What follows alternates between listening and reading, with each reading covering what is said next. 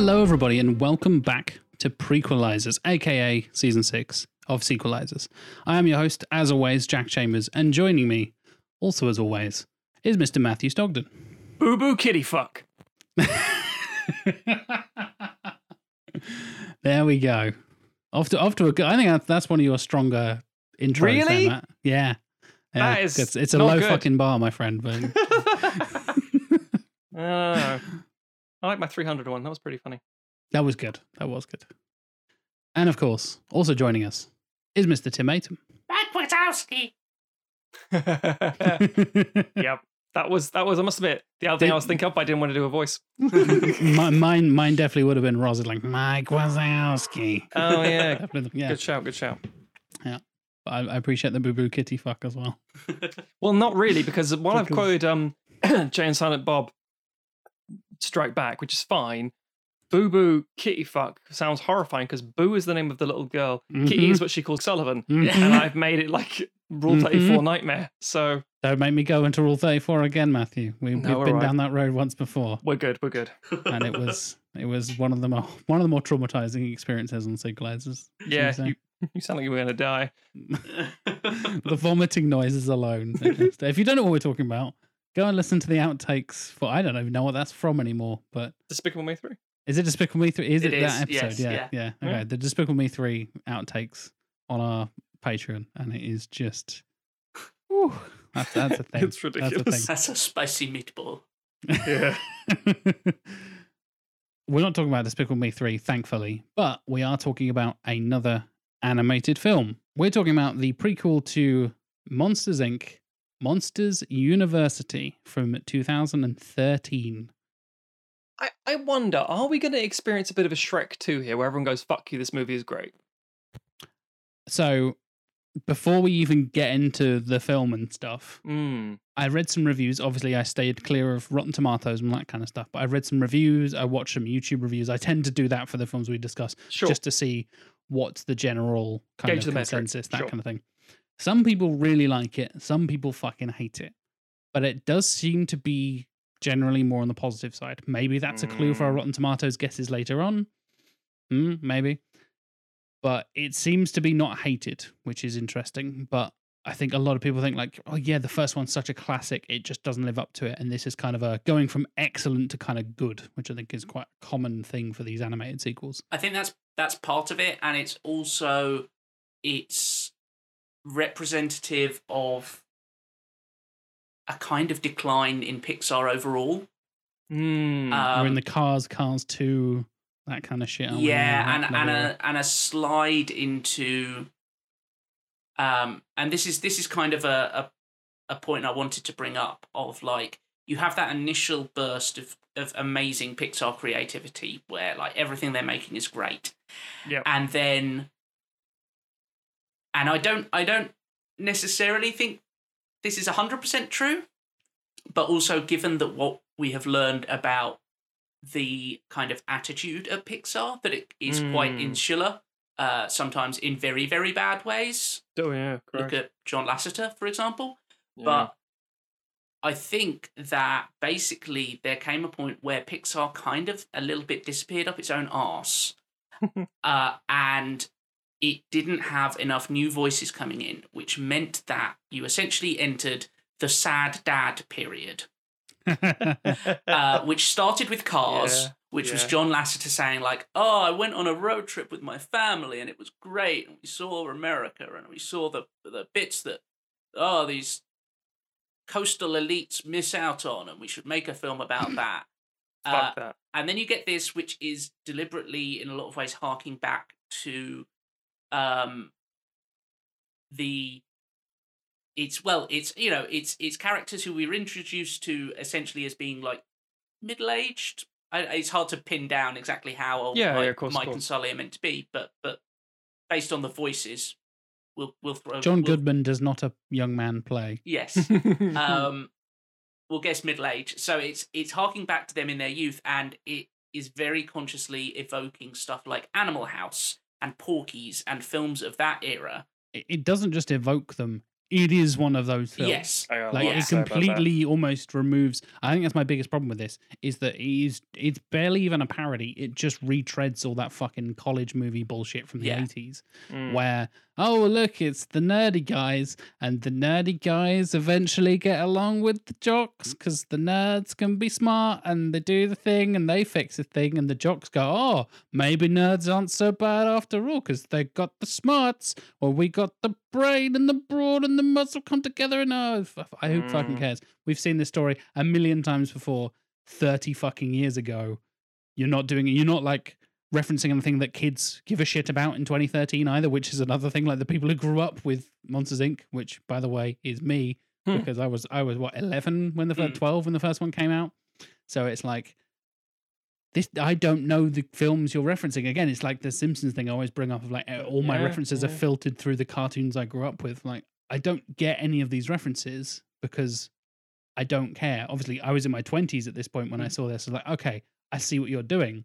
But if there's a 5 or 6 year old who's growing up who is then like, what, 15 or 16 later on when the second one comes out, they probably haven't seen college movies and stuff from 30 years before they were born. It's weird. I think it ties into this whole 80s obsession we've got into in the 2010s where it's like it's 30 years, everything comes back around in cycles and everybody loves the 80s again. Like, something should be left in the 80s. How about that? I think,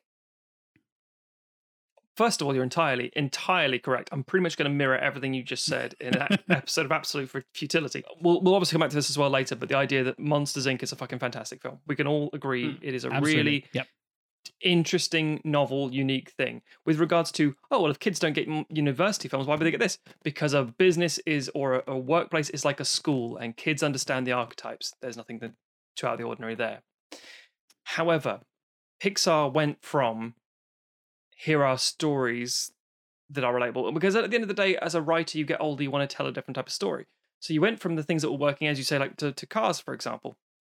And Cars was the first warning flag. I was in America at the time when Cars came out. I thought, yes. And this was back when there wasn't like as many simultaneous releases. You had a good couple of months lead in, like, I'm going to see this before everyone in Britain. This is amazing. I was in 2006 in Oregon, and Cars came out. I thought, wow, that was not good. It was fine. I like Paul Newman a lot, so I'd enjoyed it, but it wasn't good. Then Ratatouille. And the thing is, I think we talk about, like, even in my review for Monsters University, we talk about the slump that Pixar was going through and how they were sort of diverting funds, or more accurately, diverting talent to the Disney Central brand. The Pixar was reacquired by Disney, and they're like, no, Frozen, Tangled, these things are, we're not fucking around. We're not making, Bolt is fine as a film, but not making Chicken Little anymore. The Disney brand is more important than the Pixar brand. Get the good people here, and suddenly get much more interesting. Disney Animation Studios became a thing, isn't it? Yeah, and that was the.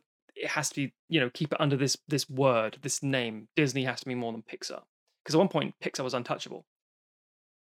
Yes, so Ratatouille, WALL-E, but at the same time, it's worth noting that if you look at the core list of films, as it were, the central cinematic releases, the slump in question is never really that bad. So if you may for a second, Cars, disappointing but not a bad film. Ratatouille, fucking great. WALL-E, fucking great. Up, fucking great. Toy Story 3, fucking great. So it just goes like, hang on, this is the same thing. We've had one mediocre release. Cars 2, that's a genuinely bad film. Cars 2 is crap. Yeah. Brave is disappointing. It's not terrible. It's just disappointing. Because there's too much chaotic stuff, I think, behind the scenes.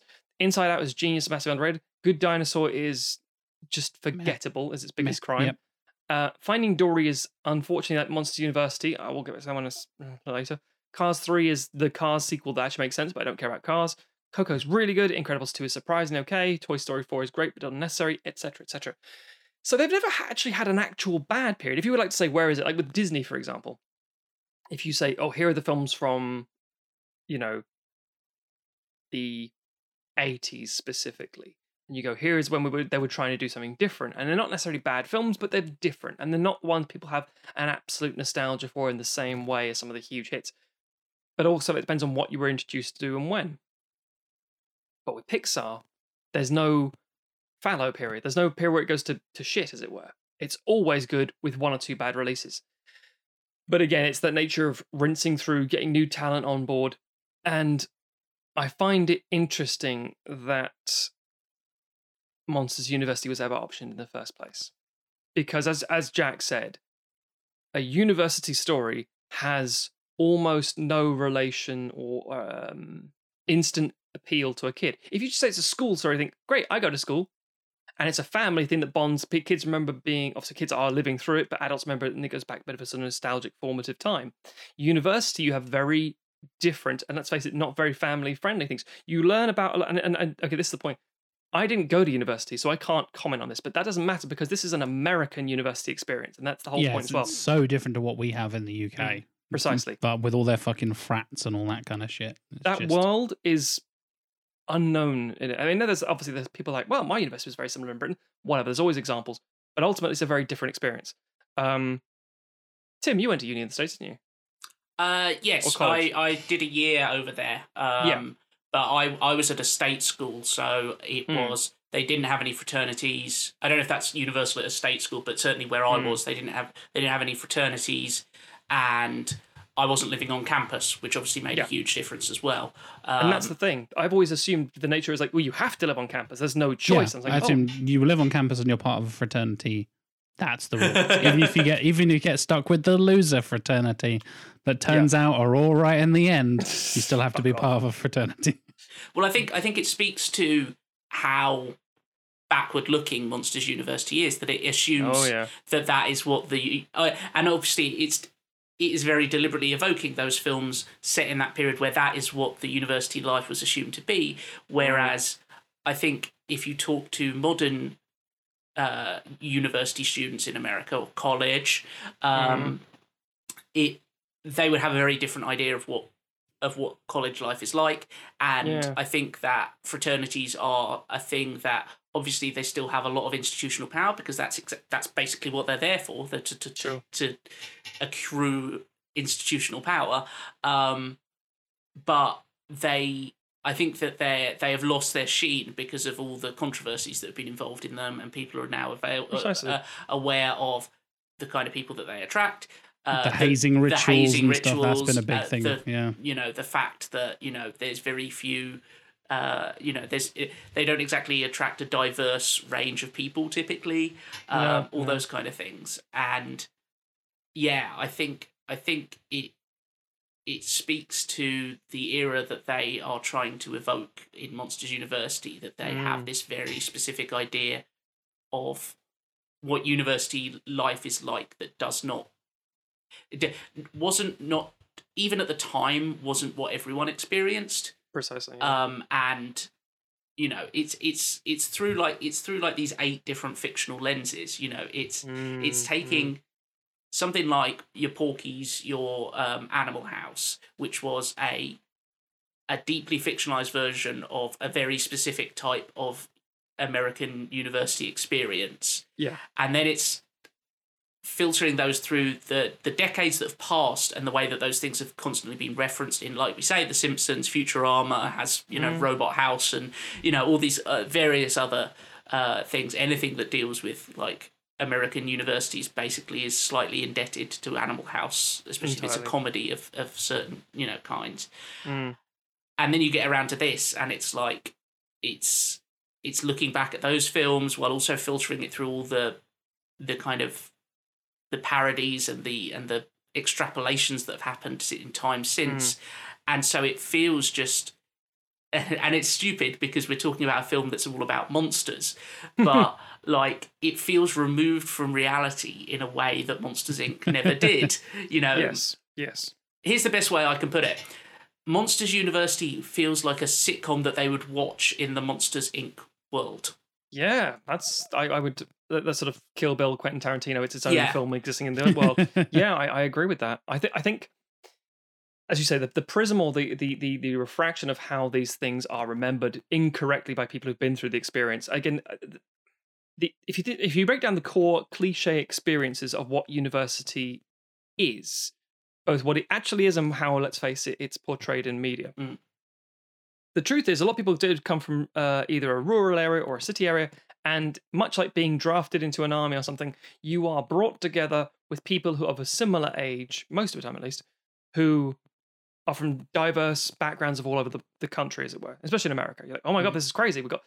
I've traveled across state, in fact, multiple states possibly to get to this place. And there are people from all over who I never would have met because I'm from a small town, where the fuck ever. And that brings in a lot of eye-opening experiences. It makes you see the world in a different way, unless you fraternize, for lack of a better word, with individuals who are just the exact. That's a pun, Matt. That's a pun. Nope. Who look and sound like they look and sound like me. I'll hang out with them, which again is the classic. The prison mentality. Excellent. Yeah, and it's also just racism. It's classic racism. Anyway, so you got that. You got the second thing, which is obviously sexual awakening stuff, which might be in a high school scenario, but it's more prevalent in a university or college mindset. So you got a lot of fucking going on, or people who want to be fucking. You've got the nature of hopefully not in a monsters. Well, this is the thing. Thankfully. So you end up with, unless it's like an anime universe, and that's all it would be about. But then you've got the idea of like, what else are you doing? Well, you open up your mind to more thoughts because you're being exposed to, this isn't the normal school stuff. This is now an adult education. You are now, in theory, obviously all in theory, going to be exposed to greater ideas than you would have, things that will challenge your perspective of the world. Like, oh wow, I didn't even think about that kind of thing. Which is fair enough. And in addition to that, you are under your own supervision for the first time. So you're not under the parental wing, as it were. So you act out. So you feel you do, you make mistakes, which is all part of growing up. But also it means, you know what? Fuck it, I'm going to get drunk. Fuck it, I'm going to get high. I'm going to do all these things. All of that shit, all of the quintessential things that make a university life, as well as the actual education, which is vitally important because it's what it's the idea that you come to see the world differently because of what you're absorbing and the people you're around. Almost all of that is lost in this movie because it is inappropriate for the fact it's a Monsters Inc. prequel. And if you were to say, and I know there's been some discussion about this, and the defense was, yeah, well, we didn't really want to do that. So why didn't you just set it in high school? And the truth is, it's like Tim was saying about John Lasseter in the Cars film, and how it's a personal thing. And sometimes when you have that kind of power and that kind of push in a company, you just say, I just want to make a university film because I wanted to. It's like, right, okay. And I think it's quite telling that Dan Scanlon, who directed this film, I'm not going to say like bad words against him. I think animation direction's fine. I think it's a very accomplished film visually and stuff. I think it's incredibly fucking flat writing. He also came back recently and directed Onward. And obviously Onward had a bit unfortunate nature of being released just as the fucking lockdown was happening. So, but Onward is that misremembered, we're going on a road trip with my brother, yeah! And it's like, right. And all of the jokes, and this is something about Monster University I fucking hate. All of the world building is crap and services only throwaway gags. So I know that you have in Monsters Inc. a lot of things that like, oh, but they have this, they have that. It's like, oh well, but like it's slightly different. Fair enough, that's all thought out. It's quite clever. This one has things that don't make sense. It's usually a throwaway gag visually, like the giant frisbee lady, for example. Who the fuck is she playing frisbee with? Is it just the other giant person? Because again, that feels like racism. It's not like the idea of, and the only people who look the same, for example, because all the monsters are different, which is fine, except for the sorority sisters who all look the same. And it feels like it's trying to just do something because it's funny. It's like, oh look, all the sorority sisters are the same because they're all like about this perfect image of a woman. It's like, yeah, but they're literally the same. And this is a place where all the people look different. I don't understand. And it's very uninventive in the way it's presented visually. It's also, once you dig into it, kind of sexist as hell, because that's that's less about them all looking the same and more about going back to the Pixar animators. When they were at university, that they saw all the sorority girls as looking exactly the same. Yeah, precisely. Yeah, it's just really painful. It's fucking stereotyping. It's painful stereotypes over and over and over. I mean, but then things like even like innocuous stuff like, oh, it's a monster universe, so the monsters eat trash. So in the cafeteria, they just empty the bin out onto the thing, and they're like, oh, I'll eat that. It's like, well, then why do you have a bin? I mean, and it sounds like I'm being petty and stupid, and I definitely am. But it's the nature of the Pixar sequels and prequels. Sorry. Prequel, singular. Mm-hmm. There's a quick rundown. Toy Story 2 and 3 are fucking great. Undeniable genius. Yep. Toy Story 4 is a very well-crafted film that I didn't fucking need. At all. Incredibles 2, great film, not the film I wanted, and not at the time I wanted it. Cars 2 is dog shit. The worst thing that Pixar put out. The Planes films don't count, obviously, but jettison those things. Cinematic releases. Correct. And Cars 3 is actually quite a pleasing film. It's actually quite well done, except the fact that it's completely irrelevant because nobody cared anymore about cars. Finding Dory is the same principle with like Monsters University, where it's like, oh yeah, this is, yeah, fine. But yeah, Monsters University, I'm not gonna lie, I don't think I ever needed to revisit that universe. I think it's just great as a standalone. It's genius. Had the beautiful ending. Did not need any more. Yeah, we should point out that even though no one cares about cars, and it's not beloved by adults in the same way. Kids fucking love the Cars universe, which is why they ended up why there's toys, 3 of them, because they just made a buttload of money for Pixar, and they and it's kind of a symbol of like. We talk a big game about like kids aren't going to be interested in, a university story kind of stuff like that. Yeah, I would not have predicted that they would like Cars. I suppose whether they like Cars the film or they just like the idea of cars that are alive and the designs. Yeah, I think that might be it. The toys, the designs, in the same way that to me as an 80s kid, and then that's not a good thing, by the way. I'm not like I'm not fucking Ready Player One-ing that bullshit. But it's like, cars? Yeah, they're alive. Do they turn into robots? No. What the fuck would I care about that then? But having said that, I remember as a kid, I had tons of toy cars, and the idea that it's a very simple design when the windshield, the windscreen is the eyes, and it's easy. It's a very easy mechanic, but that's the point. It's lazy. Yeah, I think that film could have been about anything. Or had a plot that was anything, and it still would have been popular because there's a certain group of kids who like cars. Yes, and it was very much it was very clean in the way that Disney likes to divide things into this is for boys and this is for girls because it makes it easier to market it that way. And Cars was something very simple where they were like, boys like cars. This is a film that's literally called Cars. Look at all these cars. Buy the cars, kids. Kids buy the cars.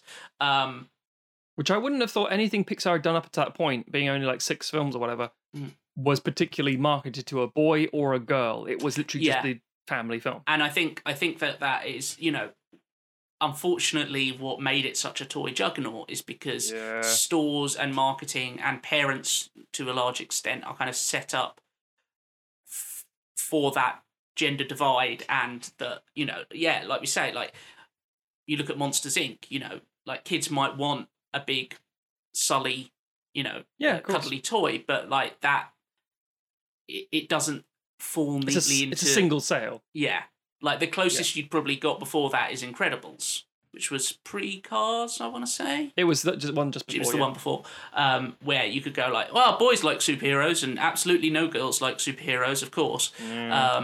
But they didn't. I don't remember them doing a huge range. I think probably hampered by the fact that there's not a lot of villains in The Incredibles that they can kind of pull on. It's once you've got the family and maybe Syndrome, you've basically got all that you can get. Yeah, it's very true. Because again, it's in that case, it's Brad Bird trying to create a sort of a world, basically, going on world building. Because it's what's the cool stuff in there? The plane, the car, the huge robot. It's the stuff, not the figures as such, not the individual character. Although the character stories is obviously fantastic from thing point of view. But cars, I mean, it's not like you have to do like a Buzz Lightyear style. We have to get a very unique, singular toy that has to function in a certain way. It's like just get some fucking Matchbox cars and just slap on a sticker on the front. Job done. It's the new Cars thing. And I think it's interesting that now that Disney has acquired Star Wars and Marvel, which they are very consciously aiming towards, almost to like, there's a couple of things like the Forces of Destiny dolls where they were like, yeah, let's make it for girls. We'll make the boxes are purple and they're dolls, and we haven't really put any more thought into it. Those are the properties that they're like, and now we have the thing that we can sell to boys. Girls get the princesses, and we can keep pumping out princess films, and they'll be fine.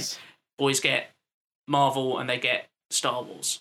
And that has meant that if you look at Pixar now, there's very little, like, you know, what is the merchandising around Coco? What is the merchandising around Good Dinosaur? You know, it's very limited.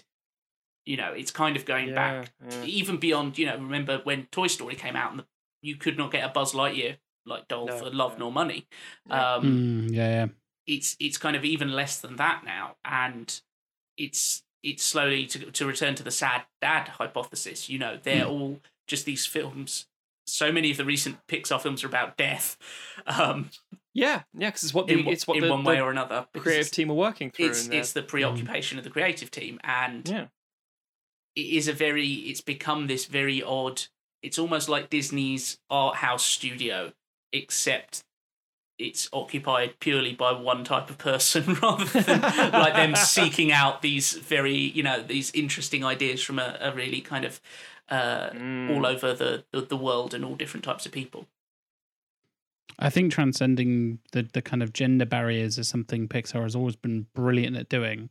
And in addition to that, they also make films that work for young kids, teenagers, and adults as well. Of course. And I think that's really difficult for some animated kind of things. They tend to really aim it towards kids, and you know, adults can find it patronizing, or teenagers like, I don't want to watch kids films anymore. I'm cool. I'm an adult now. Yeah. The majority do that. And then Pixar is just like, you're telling me you don't want to watch Up? Because Up is a fucking masterpiece. So tough. It's like, oh, well, okay, yeah. And they made it this thing of like we said before, they were on that such a good run before they got to Cars and everything else. Whereas like they made films that worked for anyone of any gender, any age, and it just kind of brought everyone. You would get whole families like, oh, granddad can't wait to see the new Toy Story 3, and then, oh yeah, you know, the father in the family grew up watching Toy Story, and his kids are now watching their version of Toy Story 1 is Toy Story 3, and all this kind of stuff. And it's done an amazing job of kind of uniting whole families and age groups and all this kind of stuff. And then we talk about this, like Monster University is like, oh, it's a college movie. It's like, okay, you either have no point of reference for this, or you do have a very specific point of reference to this, but you've seen it done better in, as Tim mentioned, Animal House and all the other fucking movies. So it's like, well, you've just shot yourself in the foot of making this not interesting film for a bunch of your audience, which you've grown over the last 15 years at this point. Like, you've done an amazing job of building up reputation and building up this brilliant kind of, transcending genders and age groups and all this kind of stuff. And it's like, let's just churn out stuff. And you said like, oh, you start to see that they're made by people who have very specific ages themselves and are going through very specific things, and you get into the sad dad era and you're like, oh, I get this now. I'm a sad dad myself. But if you're not a sad dad, it doesn't quite resonate in the same kind of way. To play devil's advocate for a second, I am a sad dad. There is something to be said about the nature of fiction getting darker as it progresses because of how it was released in the first instance. Now, we talk about, if you take like Marvel, for example, I mentioned the MCU and the Disney films. Marvel is an ongoing story. And for us, it was a chaptered release over multiple years. And we had to wait. We didn't know what was coming. It was all like, oh my God, what scraps of information could we get? But when we were kids, Star Wars was all out. It was, as in the first 3 films, where they were released. You knew what they were. We didn't have the, oh my God, what's going to happen to Han Solo now? Oh my God. Because we didn't have it. We just, oh God, I'll just put the next fucking video in. The same could be said for this. Now, if you take Harry Potter, for example, Harry Potter's been, as it was released, was getting darker and darker and darker. Same thing with the films. And the films I'm talking about specifically on the books because I don't give a shit about the books. But the film specifically got dark very quickly because the audience was growing up with the film and the actors were growing up with the film as they went along. So it went from, ooh, a world of wizards. Look out, there's a flying envelope, to, I'm going to cut your fucking head off, son. It's like, Jesus Christ. But that does feel to me how high school life kind of works. It's like, ooh, this is different. But the point is that if you watch it in time of release, as it were, like, okay, how old are you, little Jimmy? Oh, I'm 7 or 8 years old. Time to watch your first Harry Potter. Oh, yay! And then 2 years later, you get the next one. Not a minute too soon, all right? You're not ready for that yet. Whereas if you just binge them all in a weekend, you're like, wow, that escalated quickly because it gets so tense so quickly because obviously the kids are aging, but your audience isn't aging. Whereas there is something to be said for Monsters, Inc., released in 2001, and then, 12 years later, Monsters University. So even if you are a kid when the film was released, you've been through a university experience or something similar at that point in time in your life. You've had that formative thing. And you could say, sure, if your entire audience exists in a microcosm bubble and is only those people at the time, because it's like, well, obviously it needs to age with the audience. It's been 13 years. So you will have, the kids who watched that film would have grown up. It's like, yeah, but kids still see this. And the problem happened with Incredibles 2. The difference between 2004, 2018. So it's 14 years. And there's so many kids saying, should I not see the first Incredibles film? No, but I need to see this. I, the adult, need to watch this film with my It's all the older kid. siblings or the parents being like, this is for me. There was even memes going around at the time of like, I have Precisely. waited 14 years for this. Kids, get out of the way. I'm first in line and all this kind of stuff. Yeah, and that's the thing about Monster University that could almost make sense. It's grown up with the audience, except it didn't grow up with the audience. It just played the same stupid shit that we've seen already. It didn't reinvent it. Like 90s tried to bring back, I think, that sort of, the late 90s especially, imagine like Road Trip and things like that, that kind of, fuck is it called? Van Wilder, American Pie, that kind of base level comedy bullshit. Yeah, I don't know what you call that genre, the party 90s. You American call it Pie we're riding bullshit. high because nothing can go wrong. 2001 isn't coming. Everything isn't going to get really bad for these kids real fucking fast. The same thing happened in 2007, 2006. Like, this is all we can release whatever we want. Fucking pirates and Transformers. Is there like a huge recession coming? Nah, you're fine. But yeah, if you could have done something very interesting and very unique and very novel, but this is again much like Cars 2, just a really, really lazy film.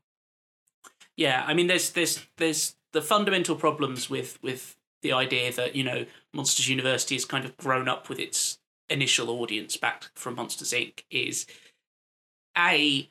the film doesn't really reflect that. It's not a more mature take on the characters. It's not like a darker take. It's still exactly the same because it's still got to aim for the kids' audience. You know, like we said how Pixar is great at making family films, but like they very deliberately target entire families. They're not going to make a film that excludes a bunch of kids because it deals with more mature themes and stuff like that, because that ultimately loses money for them. And the other thing is that they made it a prequel, and so it would be weird to have this like even if they were like, fuck it, we're making a Pixar film that is going to be like a PG-13, like you know, and it's going to get into slightly, you know, it's going to maybe reference, you know, like, oh, it's university life, so, you know, we'll have some, I don't know, drug jokes. Talk about sex and drugs. Yeah, we'll have exactly, some sex and drug jokes in there and stuff like that, and we'll have Pixar's first ever F-bomb dropped by, you know, like Randall gets the single fuck in the film.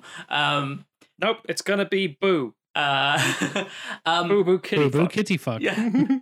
But the problem is you've made it a prequel, so then it doesn't make thematic sense for dark and, you know, well, not dark, but like slightly more mature, you know, college times to then flow into this very family-friendly film that's supposedly set 20 years after it or whatever.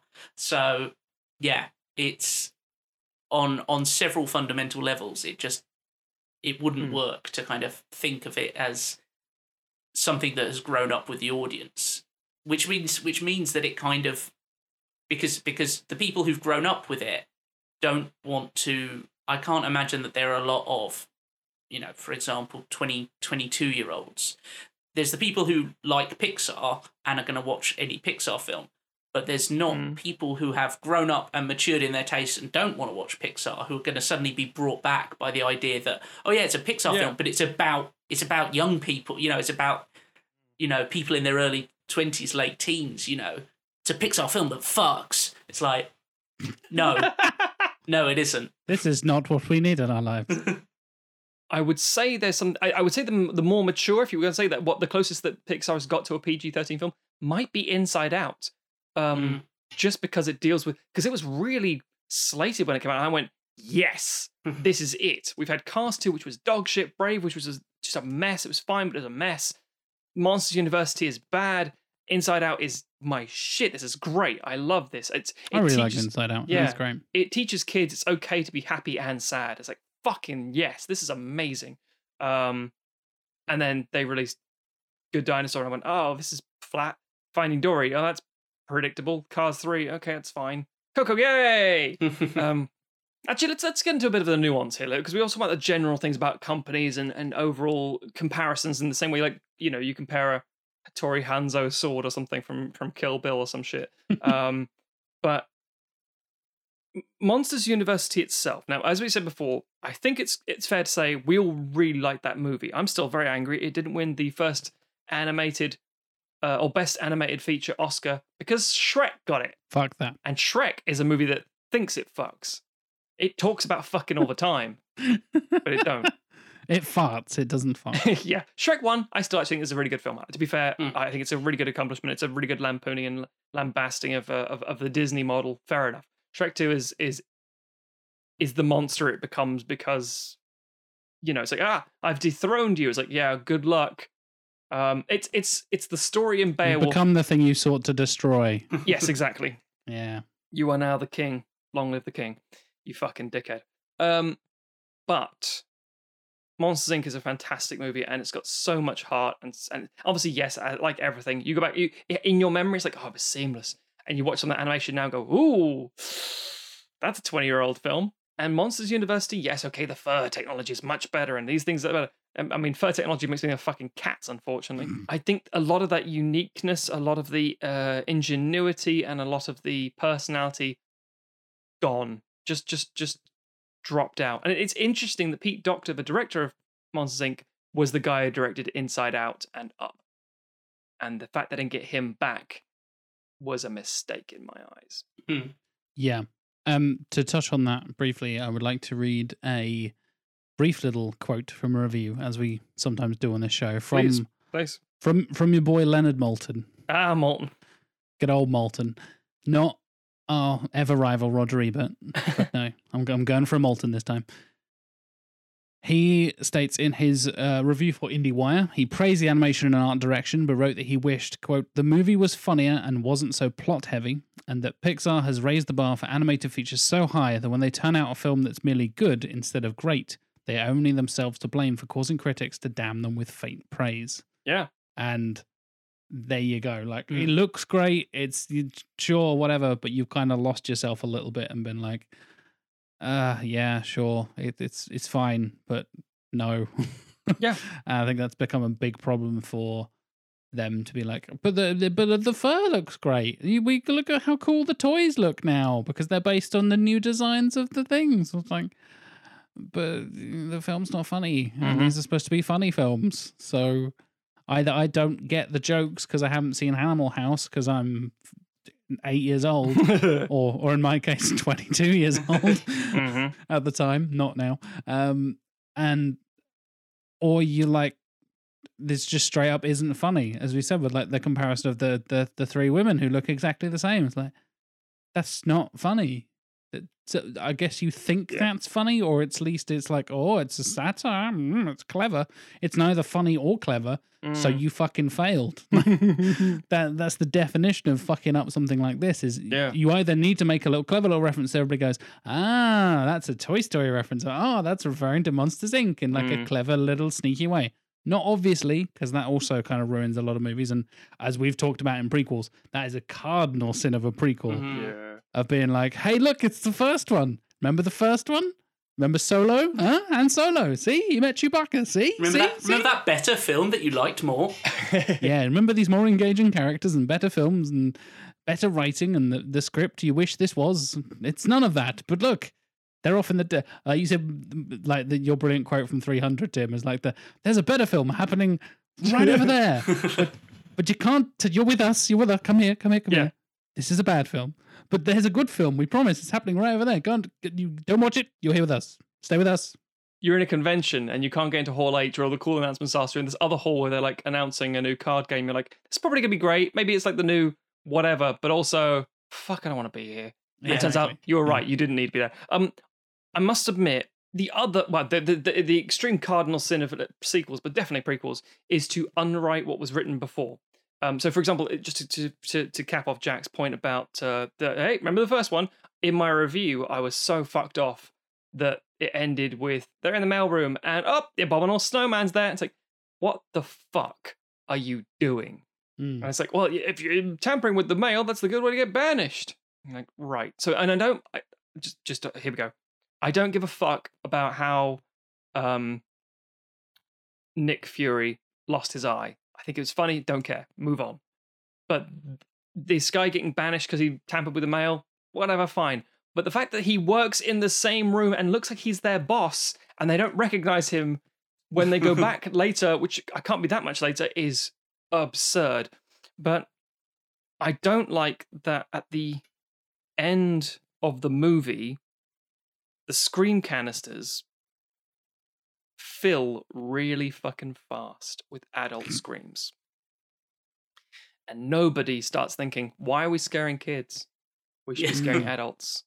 Because this is clearly a much more... In the same way that literally the end of the fucking first movie is kids' laughter is much more palpable and potent, I should say, than scary. And which, again, is actually a nice, endearing quality. It's literally Aesop's Fable sort of adage of... You catch more flies with honey than you do with salt, isn't it? Vinegar. Vinegar, yeah. Vinegar. Some old shit like that. So yes, the principle being that laughter better than screaming. Yay, build your society on something positive. Fair enough, that's great. That's a lot of underhand, very good. Scary adults is more viable and much more workable than just release the fucking squid from Watchmen. Problem solved. You will have power forever. And I find it really frustrating because, again, it unwrites what's in the first one. And I gotta say this, I fucking hated Helen Mirren in this film. Because if you have a dean or a unit principal or whoever it's supposed to be, now you either have one or two different things, in my opinion. One, you have what's called over here at least a mannering, which is a British comedy always tends to like a person in a position of authority being made to look a bit of a fool. Yes. And all it takes is someone who's a very proud person sitting in a chair, falling over and having to get up, and their glasses are all over the place. And we laugh hysterically at that shit. We find it hilarious because it's the only thing we have from a Victorian society of, hey, you think you're all that, but you're just like us. It's because we have viciously enforced class laws, or not laws, but a class structure. And so it's like anything that we can do to like get one up on the upper class who's in charge of us. Because they hold all the power and society's fucked. But he fell over and he did a funny thing. And that's the thing. It's not actually very funny, but it speaks to us as a society. But if you have that position of power, it's like Police Academy, or maybe even like the dean in Animal House. It's like he's always rude by those pesky kids, and he'll never get them. He's not a monster. He's just a bit of an arse, and he's in their way. They want to have fun, and he's precisely in lieu of a parent figure. He is the overbearing, arching figure of like, well, now you should be doing the right thing. Hey, fuck you, man! I want to have fun. I'm gonna just hang out with my friends. You're stopping that. Well, you have to do some schoolwork. That kind of shit. Mm-hmm. Except this isn't that character. She's quite malicious, and like, oh, what scares a monster? Turns out an asshole. That's what scares monsters, and it's not that She verges on a Pixar version of J.K. Simmons' character from Whiplash. And I'm like, lady, you're running this school awfully. And I don't mean like, you're trying to get the best out of the students. She's genuinely victimizing and terrorizing people. There's like underground things that involve, what are those little purple bits of shit that go on in the school where they run that obstacle course that makes them all inflate or whatever. Yeah. That's like incredibly risky, dangerous. And again, maybe that's the statement. It's like, we did all kinds of stuff at my school. Oh yeah, what's that? We once bottled a guy. Whoa, what the fuck? We'll make it, cool for the kids. It's like, right. We used to all get drunk, and then we'd dress up in silly costumes, and then we'd all get on this bus and drive into town and chase the minorities out. See, if you're going to do actual university stories, it ends up being like Bullingdon Club shit. And it's like, we were burning £50 notes in front of trams. And it's like, wow, you guys are twats. Even like the jock characters, it doesn't say, these are the kids who have money, or the monster kids who have money. These are the well-off, the haves and have-nots. These are the intelligent. It just says big and scary, but you have to be able to do a lot of acting it seems. Different type of scary. And these kids are smart, but you do have to be more smart, you have to be scary. It's like, what? How is... There's one company, Monsters, Inc. It's one factory, it seems. I don't get it. It was fine in Monsters, Inc., but it's not fine here. They go to university to learn how to work at Monsters, Inc. It's a vocational college. It's not like they're learning to do all kinds of stuff. It's one fucking thing. Is it like some sort of almost communist-style society where there is a set role in society for you? It is the worker, and therefore you have to train as the worker. And what's your education? The work. There is no learning about other things because you'll never need that in your life ever. I'm trying to remember if it's ever implied that there's courses other than learning how to scare people at the university.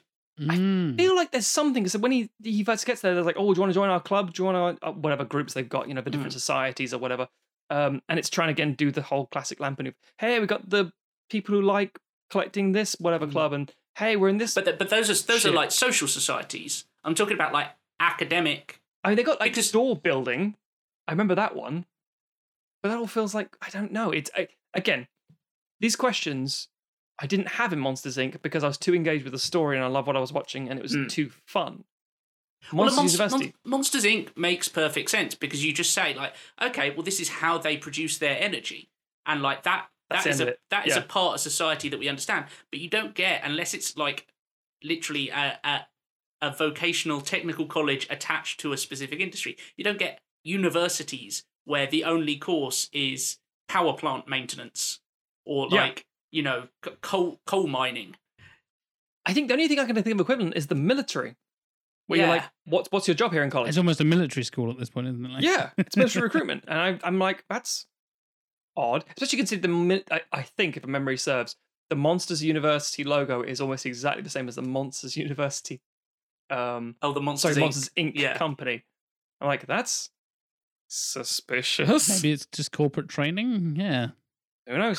Corporate training dressed up like traditional New England campus. Bear in mind, they're called Monsters, so it's like it's called Human Inc. and Human University. Like, are they self-aware that they're monsters at this point? Like, they're all monsters. So is there one Human University, that teaches you to work at Human Incorporated? Like, the fuck? What? Are they fourth wall breaking unknowingly? Like, it's a weird... Yeah. It's like the Greendale Human Being from Community. Yes. Exactly, yeah, exactly. Or speaking of deans. Rick and Morty. Human music. I like it. Yeah, exactly. And it ties into the prequel thing of like explaining shit that doesn't need to be explained, which has been the whole problem for us this season, and is, again, another cardinal sin of prequels. It's just like, hey, you want to know how character A met character B? You want to know how character A developed into the character you know and love? Not really. Well, we're going to tell you that story over the next 2 hours. Like, you ever wondered how Mike and Sully met? No, because really. They told us in fucking Monsters, Inc. they met in fucking school.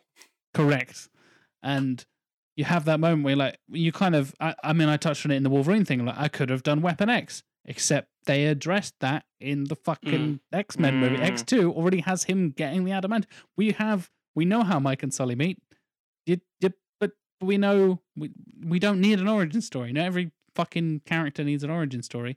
And often, the origin stories aren't particularly interesting because the interesting shit has already happened in the future, in the film we've already seen. Yeah. It's so why annoying. Not every superhero film should be an origin story, because it offers Recto Mundo it's a boring thing that's merely an excuse for, now they have these powers, now let's tell interesting stories with them. And I must admit, I feel bad for Randall in this whole fucking film. No wonder he's an asshole later in life. He's got shat on. But he wears glasses, and Mike goes, "Yeah, lose the glasses." And he does, and he goes, and it's his little evil squint, as it were. It's like, what? Because he can't see properly? I mean, I get angry if I lose my glasses. It's very understandable. Although, again, talking about the comedy, for example, I seem to remember there was a cake section. Is that section? Yeah, there's a scene where there's like party or something, and Randall being, Randall's a dickhead. He's just trying to be a nice guy, get on with people, but whatever. And he brings cakes to people, and someone flies past, and the cakes fly up in the air or whatever. I can't remember what he's spelled out or something. And the cakes fall on his face to spell out the word lame. And I'm like, oh my God. That's the level of jokes we got in this movie. This is what we're going with now. Oh, it's because they were chasing a pig. They were chasing a pig from whatever tech or the other university was. Because again, there's multiple universities that go to Monsters Inc. Sorry, and it's like I think we stole their mascot because again, classically, that's a university thing. Apparently, there are mascots in schools which are living animals, and you steal them. And I'm like, I don't get that. Here's a question though. Oh, In Monsters Inc., because I'm trying to remember this, they're banished to the human world and they meet the abominable snowman. It's like, oh god. In Monsters University, they also go to the human world and they're sort of hunted down by the cops, if I remember correctly, who think they're a bear or some shit. yep. I seem to recall when they go to the human world in Monsters Inc., they're more scared than they are in Monsters University because, again, the nature of prequel, you have to unwrite and forget what you've already done and put the shark back in the box, as it were. It's like, don't worry about that. There's no development, haven't happened yet. It's like, if you'd survived there in the first place, you'd be like, we've been here before. I don't know they go there every time for work, but, you know. Well, the whole idea is that they think humans are toxic and terrifying. Yes, yeah, of course. The way it happens in Monsters, Inc., because we as the audience have seen that first. Yes. Before, if you're not watching it chronologically, shall we say, we watch Monsters University, then Monsters, Inc. I always wonder about that, the idea of watching these things correctly. Like, again, I'm going to watch Star Wars Episode 1 first and go from there, or I'm watching The Hobbit first and go from there. And some sort of innocent, how would you view that kind of story? I imagine it actually works much better because you watch and go, Monsters University is fine, I guess. And you watch Monsters and go, this is a really good film. It's like, yes, it is. Well done. I mean, it's one of we keep talking about fundamental problems of prequels. A mindset in Hollywood that is every film has to, especially of the kind of science fiction, action, fantasy that we often deal with, the stakes have to be bigger. The threat has to be larger. And so when you then go into prequels, you're making characters deal with bigger problems. If they've struggled to beat Henchman A in the first film, and then we do a prequel where they struggle to beat Henchman B, who is like Henchman A, but he's carrying an axe this time. It's like, well, if they've then beaten him in the prequel, why do they then have trouble with him in the original film when they've already beaten a scarier? It's one of the fundamental problems with the X-Men timeline, is that if the core X-Men team, your Cyclops, your Jean Grey and stuff, if their first mission in the field is defeating Apocalypse, basically a mutant god, how is it that 20 years down the line they struggle with Toad? See, the thing is, if you mimic real life, for example, life imitating art and vice versa and all that sort of stuff, one could argue it actually does make sense in a way, because when you go through actual life, obviously you can't comment on this in your 20s, 30s or whatever, but you just... I can't remember if I can explain this, people. You don't know when you're going to die, so you don't know when the end is, as it were. But when you get to your 70s, 80s, whatever it's going to be, however long you live, you do have different struggles and issues. Now, if you look at like the bell curve, the challenges you face as a child and the challenges you face as an old person are mostly physical and similar. You're fighting your own body, as it were, and you're just trying to survive without being too dismissive. Whereas when you're getting to teenage years and then into your like 40s, 50s, that stuff, you're dealing with societal stuff. And in the 20s, 30s, 40s in the middle, you're trying to just genuinely do something and go somewhere and be someone and all that kind of weird shit. The natural evolution of human life. But at that point, you will get to a stage where you're like, maybe you're like 45 and have a crisis and you go, you know what? All the big stuff has already happened to me. I feel like I've done everything. I feel like I feel like there's nothing life can throw at me. And if you do that with a film, like Up, for example, all the big stuff has already happened to him. He's already lost his fucking wife. But then he has a big journey afterwards, and that's fine. You can do that. Because again, that film was trying to say something about that point in time in that person's life. Whereas Monsters, Inc., this is the big thing that happened in my life. I mean, it sounds, again, narratively stupid to say this, but Disney always does this. And I've been fascinated by this since I was a child. And they lived happily ever after. That sounds fucking boring. If they had everything that all the interesting stuff has happened. Yeah. They live their life in mediocrity. Which is the nature of sequel escalation, which is the nature of like Frozen changing up and saying, no, what are you talking about? That's crazy. You're only like, however old you're, like 18, whatever it is. You met your lovely wife, you're married tomorrow, you fucking crazy. That kind of thing, you can have moments where sometimes you do peak in high school, and that's the biggest thing that ever happened to you. Sometimes you don't know what's coming because, maybe you're a 50-year-old and your kid does something brilliant and or horrific, and it's like, oh my god, this is the big challenge of my life. You don't know what it is, but in a narrative that you plan, you can do that. And what I think I'm trying to get at is, for most prequels, you need either distance, where you can just say, we're now doing the prequel for the universe, or you do prequels for the character. And if it's prequel for the character, it has to adhere to the nature of escalation because the audience needs something bigger. But it has to be a different kind of escalation because it has to be something that forms who these characters end up being. And I think Monster University doesn't fucking do that in the slightest. The best way to do it is that the kind of the nature of the challenge that they face has to be fundamentally different. It has to challenge a different aspect of them, so it can feel like an escalation without undermining the threat that they then face later on.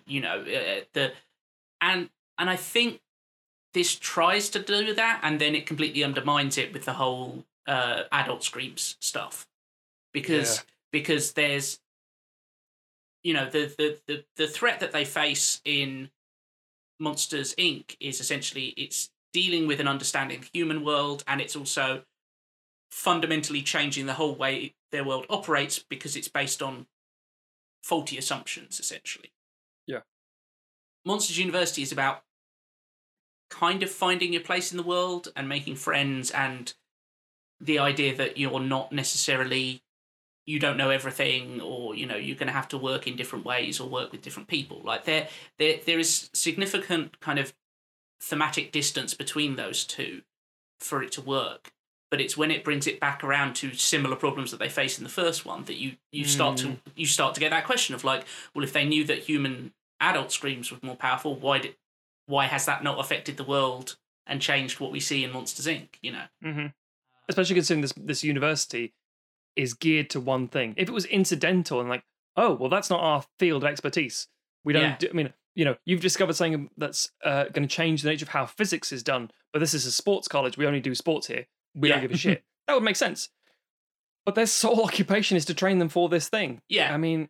Yeah, or to take that metaphor further, if Monsters Inc. was a sports film, and then you go back to Monsters University and you discover that, at one point, Mike Wazowski uncovered this, uncovered this mathematical formula that no one else has been able to solve. It's like, well, that's fine, because we don't see them engaged in any of that stuff in Monsters Inc. because it's it's essentially a vocational college. What do we think about Mike and Sully starting as rivals, and the fact that this kind of shifts focus to Mike a lot more than the first film? I don't want to ruin my pitch. Okay. But I technically narrow this one, listeners. I technically like it. I think there is something interesting in the nature of conflict. I think there was a mistake made. The mistake wasn't making Mike and Sully adversaries, because again, in the same way you get like object permanence, where kids realize when you close your eyes, it doesn't all go away. The world is still there.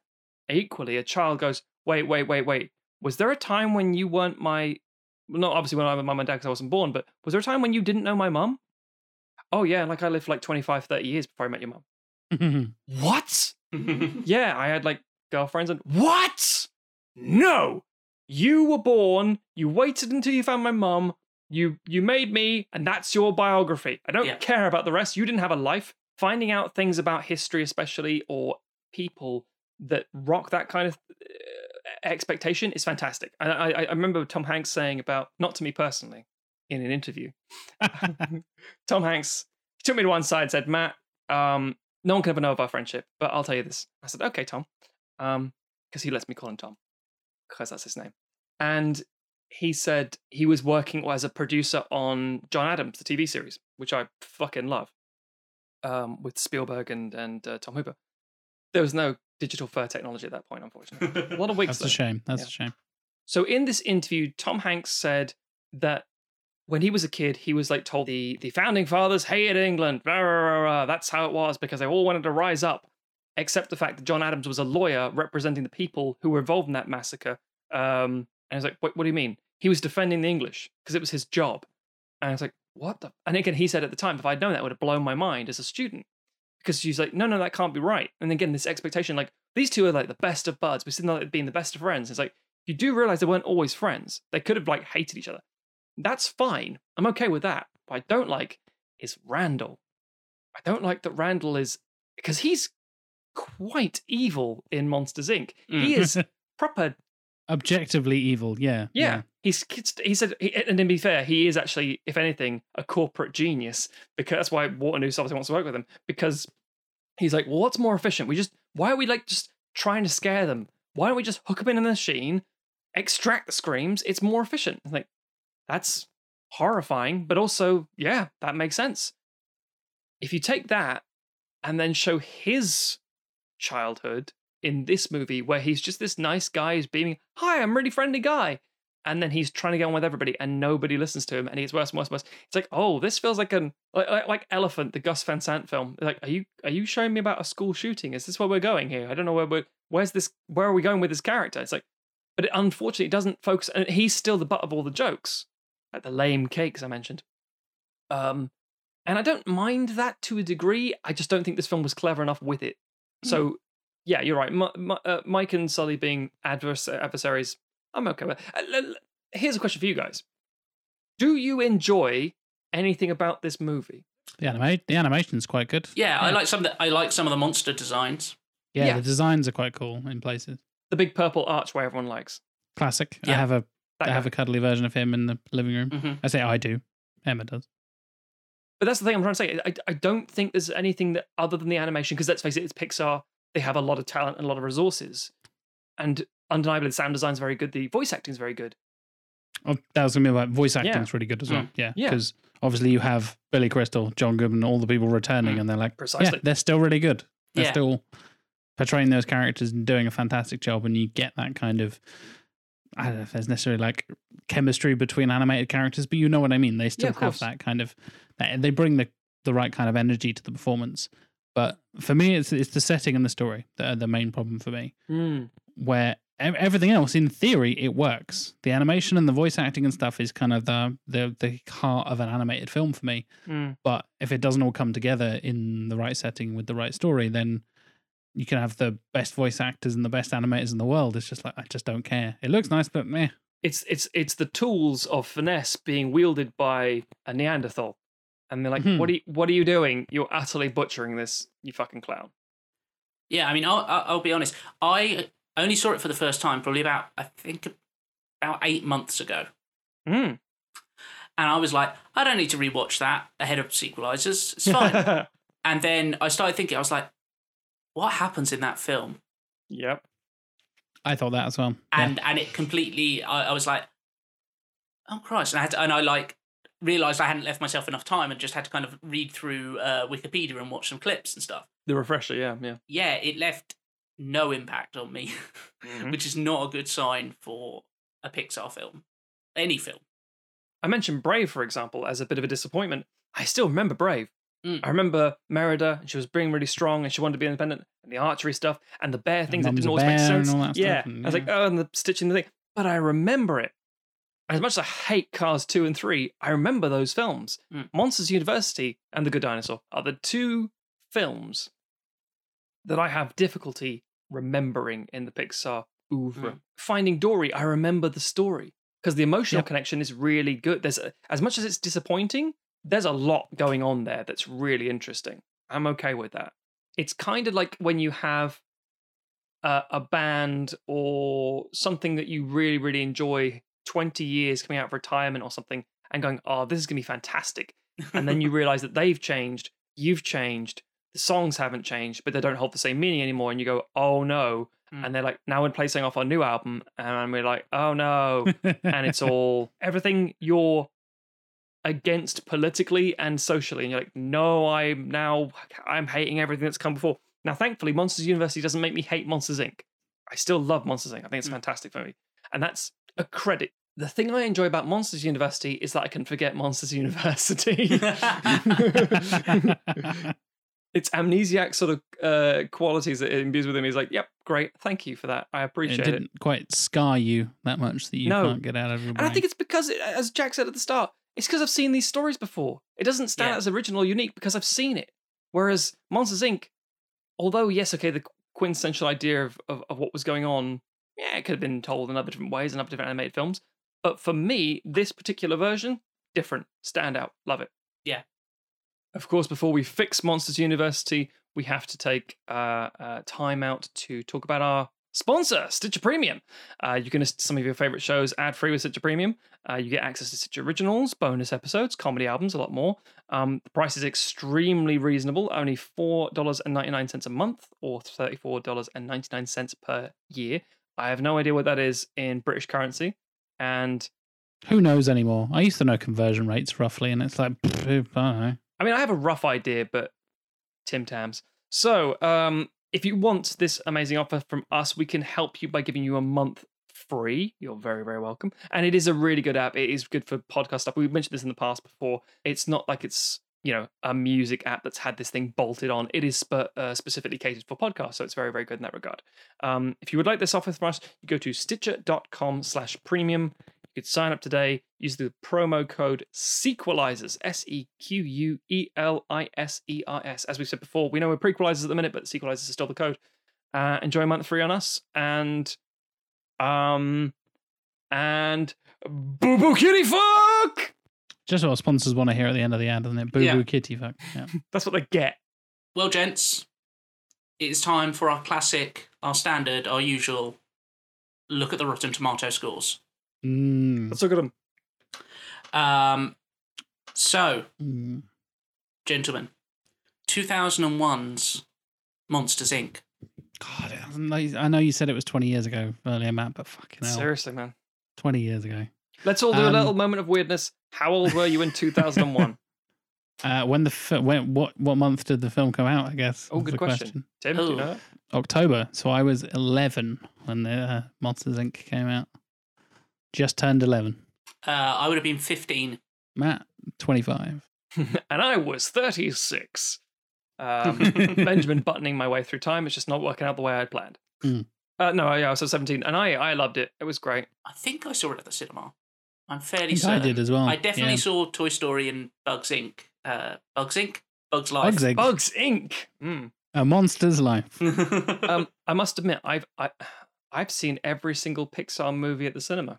Wow, that's pretty impressive. That is not weird. Onward though.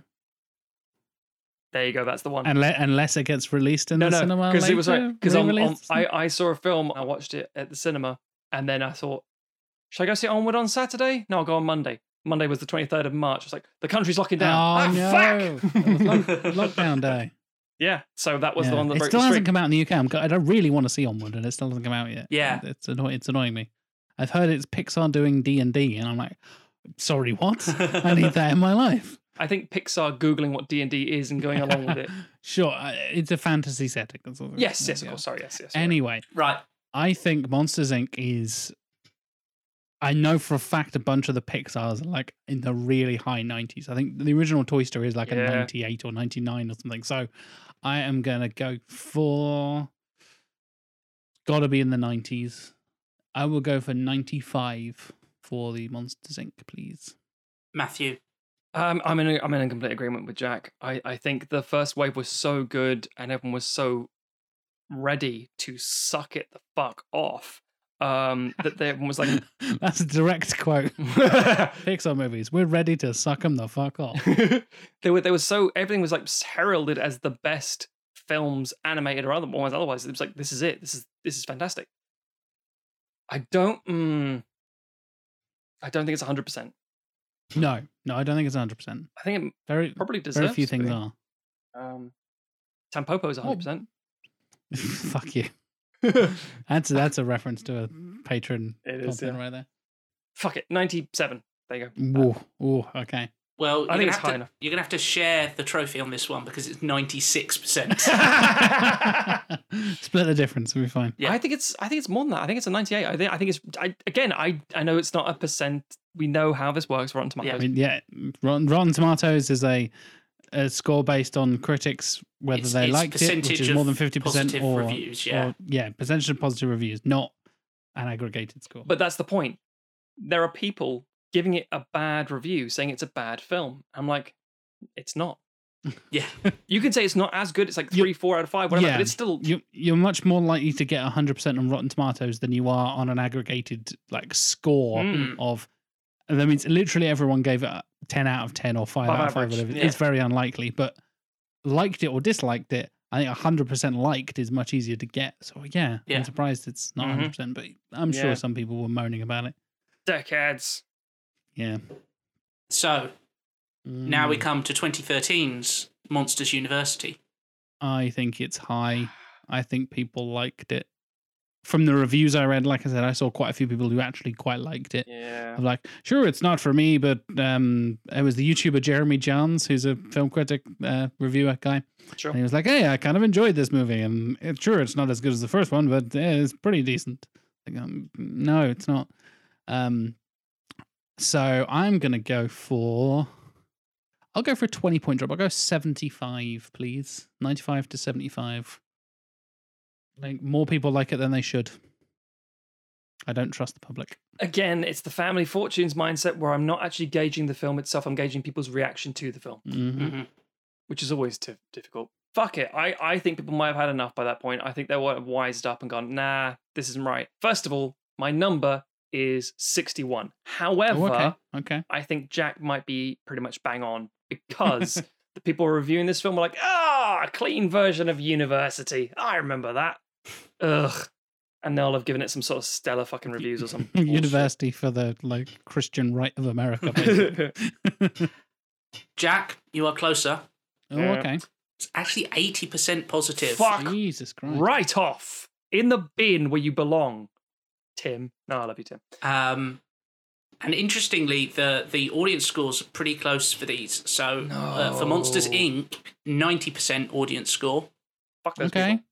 Yeah. Monsters University, 81% audience score. Fucking hell. A lot higher than I thought it would be. The audience always let us down, man. Maybe this is another Shrek 2 moment. People go, I love this. Not you, audience. Not you. The cinema-going audience. Yep. No one goes to cinema at the minute. And I'm going to throw in a classic Tim Wild Oh, my God. Cat I'm ready. rogue entry. This comes between Monsters Inc. and Monsters University chronologically in terms of release. 2009, Monsters versus Aliens. Oh, that fucking film. I think an underrated one of the DreamWorks. Given some of the obviously they have a really wide range. You've got your How to Train Your Dragons and your Kung Fu Pandas, very good. Yes. You've got your... Did Megamind as well?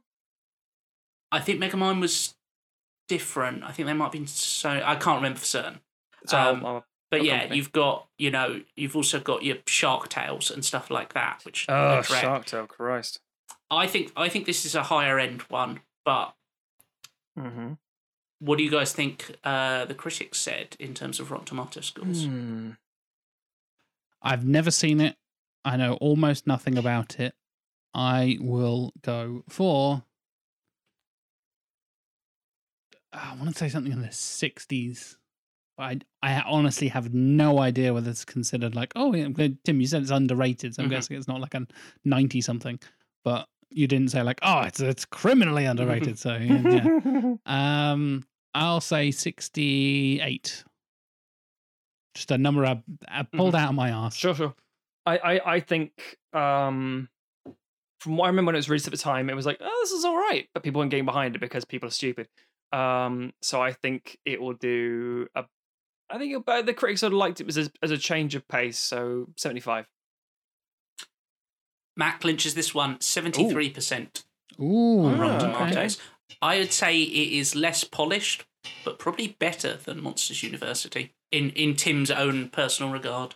No, I agree entirely. So it's your second favourite of the Monsters Exactly. films. I did almost put Monsters, the... is it Gareth Edwards did it? Yes. Oh, yeah. Before you got Godzilla, yeah. Yeah, how he got Godzilla, But basically. that was a little too far afield for... This is within the wheelhouse. This makes sense. I like exactly. it. By the way, just for purposes of completionism, as it were, Paramount and DreamWorks worked on Megamind. So. Oh, okay. So, enough faffing around. Matthew, What have you brought for the class to look at? It's time for your thesis presentation. I've decided to effectively do a crossover with E.T., except the frogs don't get let out. The frogs get cut up. And that's... Oh, God. Jesus. And the frogs are also the monsters. It's all Mike Wazowski. And it's just all a dream. Enjoy that, kids. No, I'm going... real weird and dark real quick. Here's the thing. I was saying to Jack earlier that I wrote this pitch a while ago, and I thought, yeah, that still holds up. I like this pitch. But about a week ago, I thought of an alternate idea that I liked more. But my alternate pitch, I thought Pixar wouldn't do. Interesting. As much as I'm trying to do something like, oh no, we'll do this, you can't go crazy radical. You can't say, what's your monsters? A live action prequel. It's live action, and it's set in space, and they land on a planet of monsters. Wait, what? Yeah. And it's also alien. Oh, okay. I wanted the questions answered of where do these things come from, because I was curious. And then I realized that's not actually going to sell the kind of way that Pixar want to. Like, would have monsters always visited children? When did they start doing this? What did they do for power before this? And more prehistoric monster, like their version of discovering electricity is discovering screams, I guess. Yeah, and that's fine. And then you start making a thing like, oh, hang on, do I do like a specific culture? Because it talks about, all the iterations of things that make us scared are just monsters getting power. The point I'm trying to make was like, do I try and then drill down on a specific society or a specific time period? And I thought, I mean, maybe Pixar would be out of their mind to do that kind of stuff. Like, yeah, fuck it, go for it. We would do something crazy. We made a spy drama out of fucking Cars. Why not? So I just thought, no, it's not going to strike the right tone. It wouldn't. It would feel weird. So I basically went for a very obvious Monsters, Inc. prequel. I think I wanted to work in the ideas of the transition between the child mindset and the slightly adult mindset about how the world works, which is what university usually does for you. It is that bridge between I'm a kid and everything is fine, and I eat all the ice cream, and then I fall over and I'm sick, and my mum makes it all better, and la la la la la.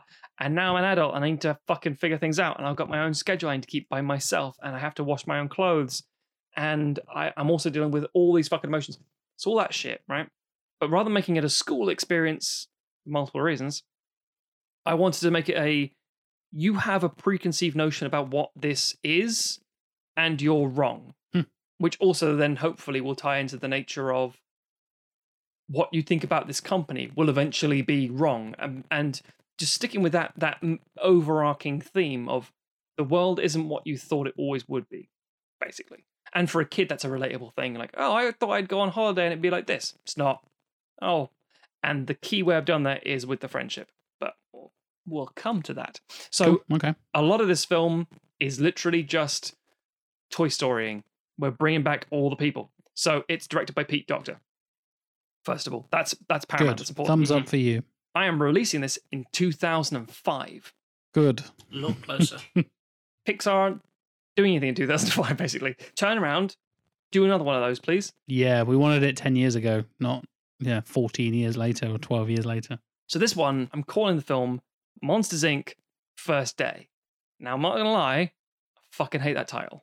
So if you guys want to get alternate pictures, please, please, please. Because I think Monsters University is fine. Actually, as a title, it makes complete fucking sense. It sells the film perfectly because you know the branding and you know what it's about. So I went with First Day. Monsters Induction Day. Monsters Induction. Monsters Induction that's not too bad. Actually. No, but it's the same thing. So yeah. So characters. Mike's still in the film. Billy Crystal's still playing perfectly. John Goodman's still playing Sully. And again, because these aren't kids, they don't have to have different voices. They're just same age. Jennifer Tilly's still Celia. Maybe a little controversially, Henry J. Waternoose III is returning for one brief scene. Tricky thing is, James Coburn isn't in it because he did. And I was thinking, we get like Rod Steiger to replace him. But he also did. So, yeah, it's a problem. So what I've decided to do is what Disney basically do with things like their video games. I'm going to get someone who sounds a bit like him as a voice actor, not like a huge prominent name, and he'll just do that role. I think that'll be fine. And I'm introducing a new character of Old Man Hank Fleckman, played by Old Man Dick Van Dyke. And again, that is me toying with audience expectations, hopefully. But we'll see about that later. Should we get stuck in then? The opening credits illustrate Mike and Sully meeting in primary school. I don't know what grade. I don't give a fuck. And becoming friends through the combined use of a montage and a new Randy Newman song titled "When We're All Grown Up." Because when we're all grown up, you and me will be different people. The return of Randy Newman to sequelizers. I'm happy about this. Sequelizer's fave, Randy Newman. We're bringing Randy Newman back because he scored the first film. And I don't think he wrote any particular songs, though, about monsters doing monster scary things. He couldn't make it rhyme. Fresh out of high school, young Mike Wazowski and James Sullivan are inducted into the Monsters, Inc. Apprentice program. From the opening conversations, Monsters, Inc. Apprentice? That works as a title as well. It's pretty good, actually. I don't mind that. Apprentices. Parentheses.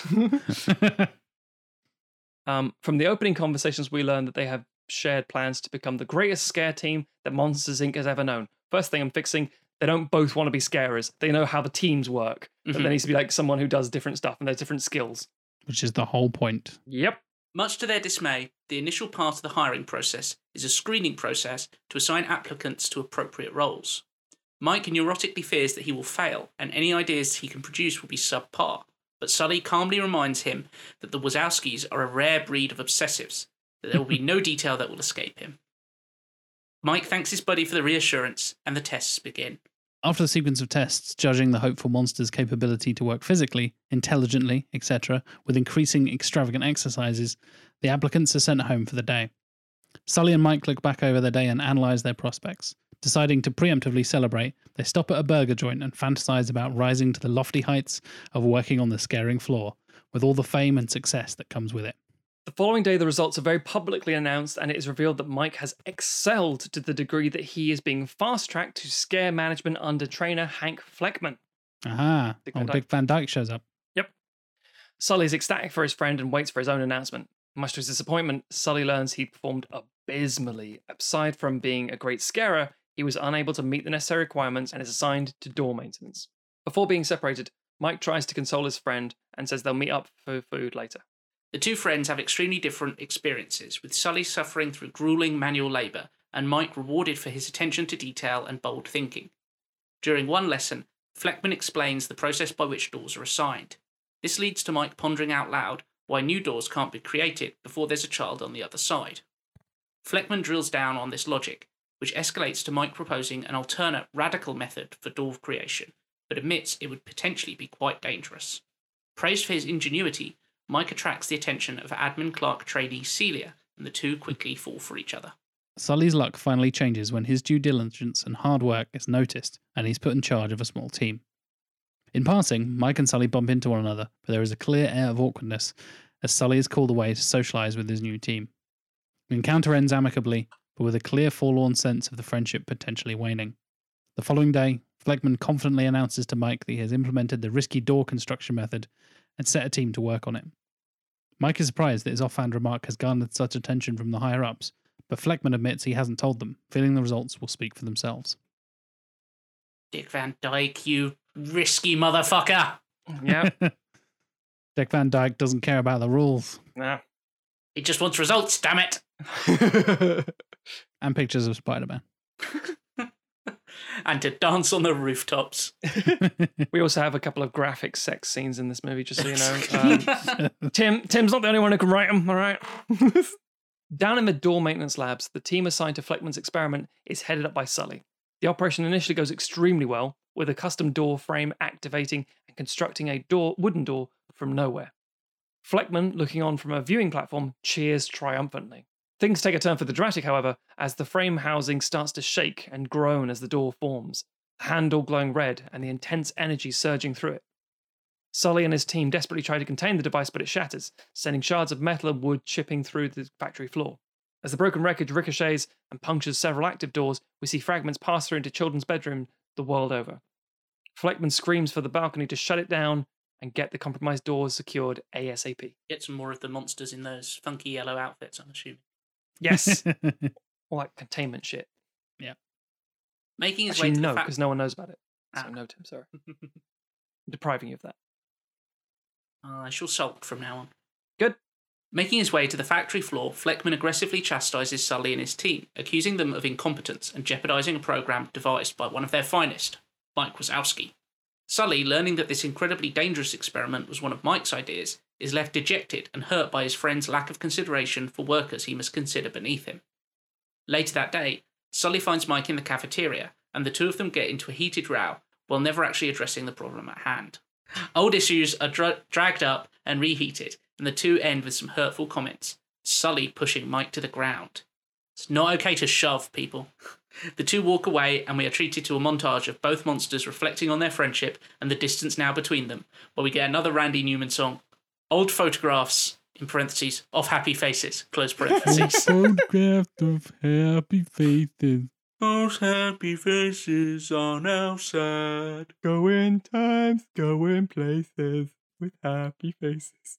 Oh, there we go. He's on it. Christ. He's on it. Celia and Mike are sat in a restaurant. Celia asks what's wrong, but Mike emphatically denies anything is bothering him. Celia corrects him by highlighting that he's been staring at the menu for a solid 10 minutes and that it's upside down. Mike then launches into a rant about Sully, which Celia cuts short when she reveals that her team were told to shred the official notes on Fleckman's experiment. She details how Sully and his team were not only endangered, but unfairly reprimanded when it backfired.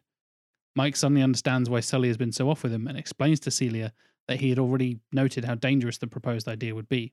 Celia knows this and manages to calm Mike down, but adds that he has to somehow make this right. Before the operation gets underway, Fleckman corners Mike and menacingly explains that the only reason he is there is to make sure nothing goes wrong. He adds that he is planning to ride Mike's coattails to the top and refuses to abandon the new door plan. Sully and his team are brought into the factory floor and see the reconstructed assembly device. Fearing ramifications of fallout, Sully calls up to Fleckman and says he won't endanger his team by working on an unsanctioned idea. Fleckman launches into a rant about progress and puts Sully in his place, stating he is little more than a tool. He demonstrates this by pointing at Mike, saying, he's the brain, you're the hands. We do the thinking, you do the lifting. So get to lifting. Sully looks to his friend and notices Mike trying to subtly wink, with great difficulty.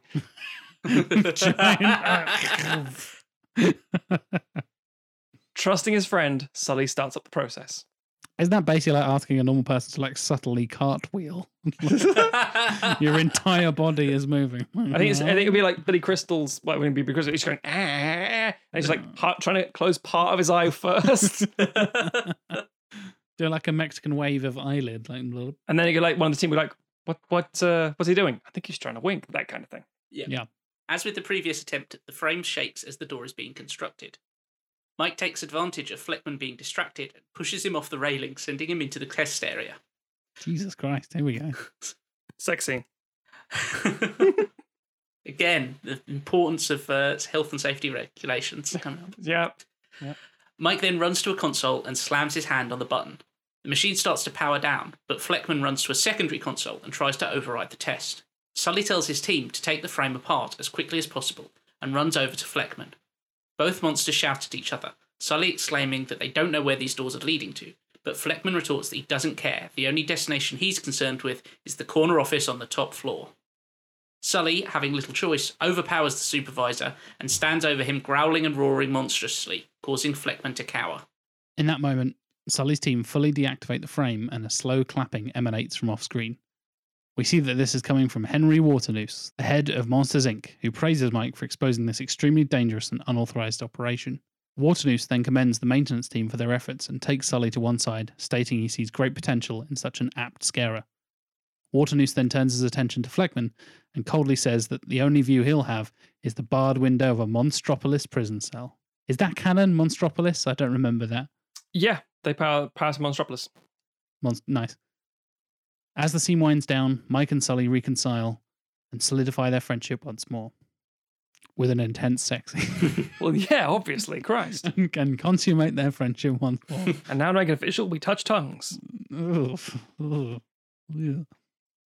Mike notes that Sully appears to have a promising scare career ahead of him, to which Sully says he appreciates his time with the door team and it has given him a new appreciation for the supportive components behind the high-paid, public-facing positions. The film ends with a very familiar scene as Sully and Mike step onto the scare floor for the first time and take a deep breath of that new position smell. The moment is cut short as another scarer barges past them hissing, "Keep it moving, newbies," before scuttling off. Oh, I wonder who that might be. Yeah.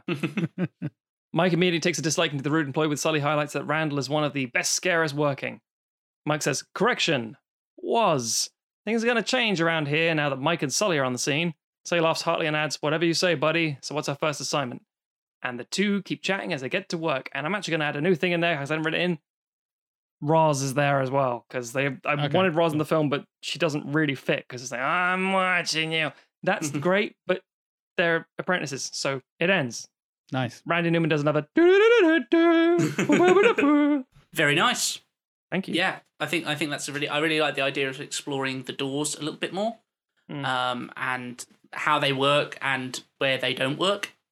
I think it makes so much more sense to have them straight into the scaring stuff than having to set up this university that we've kind of gone over doesn't really work unless it's a vocational college, and in which case, yeah, it definitely works. The kind of the theme that you picked on of like sort of slightly thwarted expectations of a situation and how to kind of keep being friends with a friend when you're perhaps split up a little bit. I think those all would work well from the Pixar lens of these kind of looking for the emotional moments.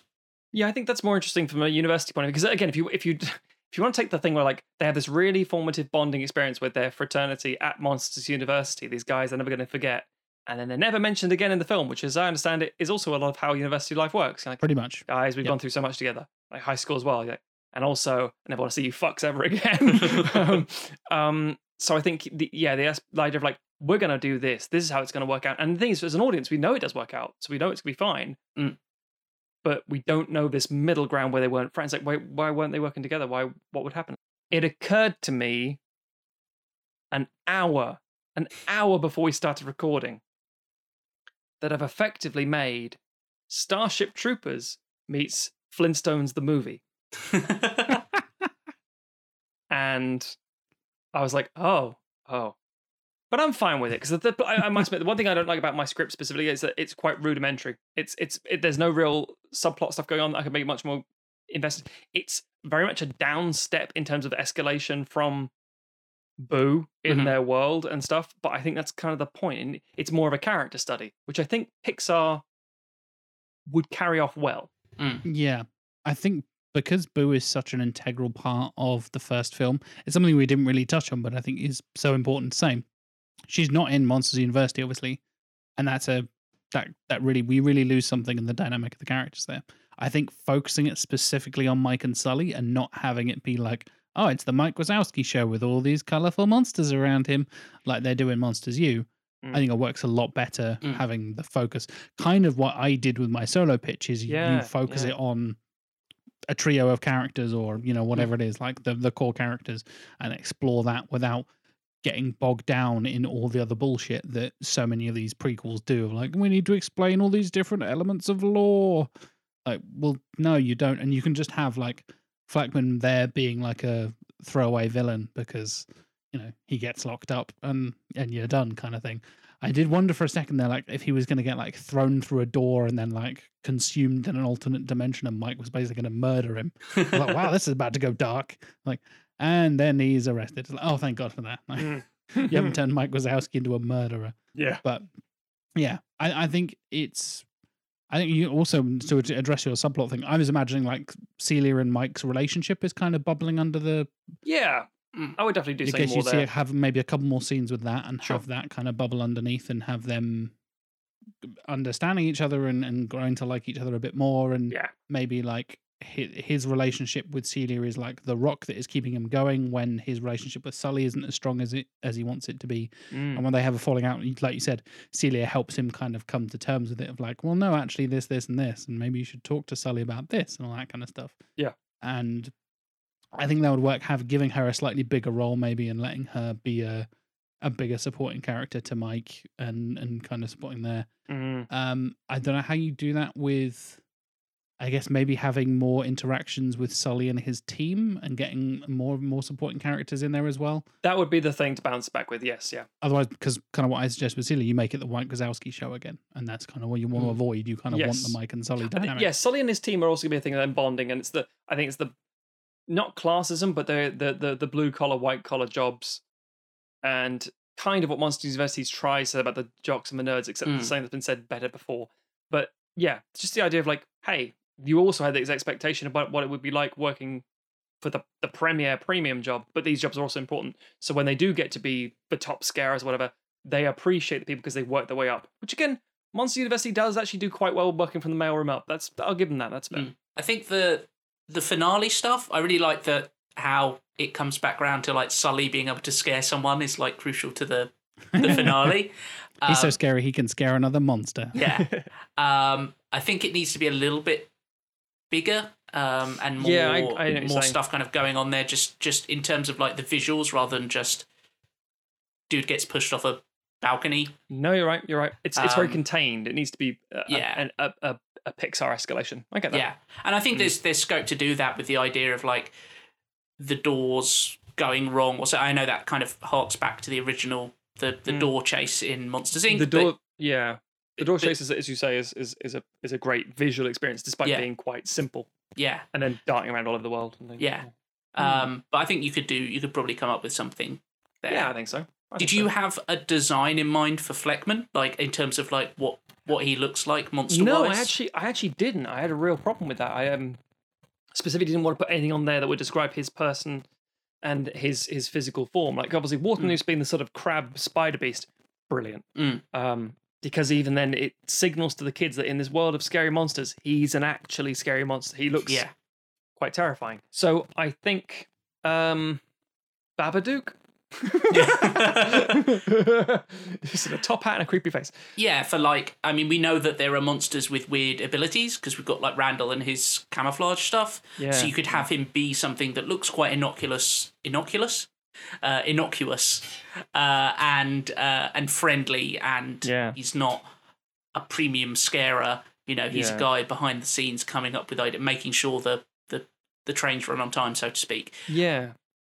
But then give him something that means that can then have an interesting visual during the finale. But I'm not sure what that would be. But you've got Pixar animators. I'm sure that they've got some good ideas out there.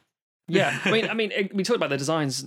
Some of them are quite lazy in terms of things on the in Monsters University. Some are actually quite ingenious. Yeah, I think the design of this character is crucial, but we don't know. And the other thing that you kind of that is mentioned in the pitch is that you have Sully's work team who you can have some interesting designs in there, and like him making friends with a new group of people.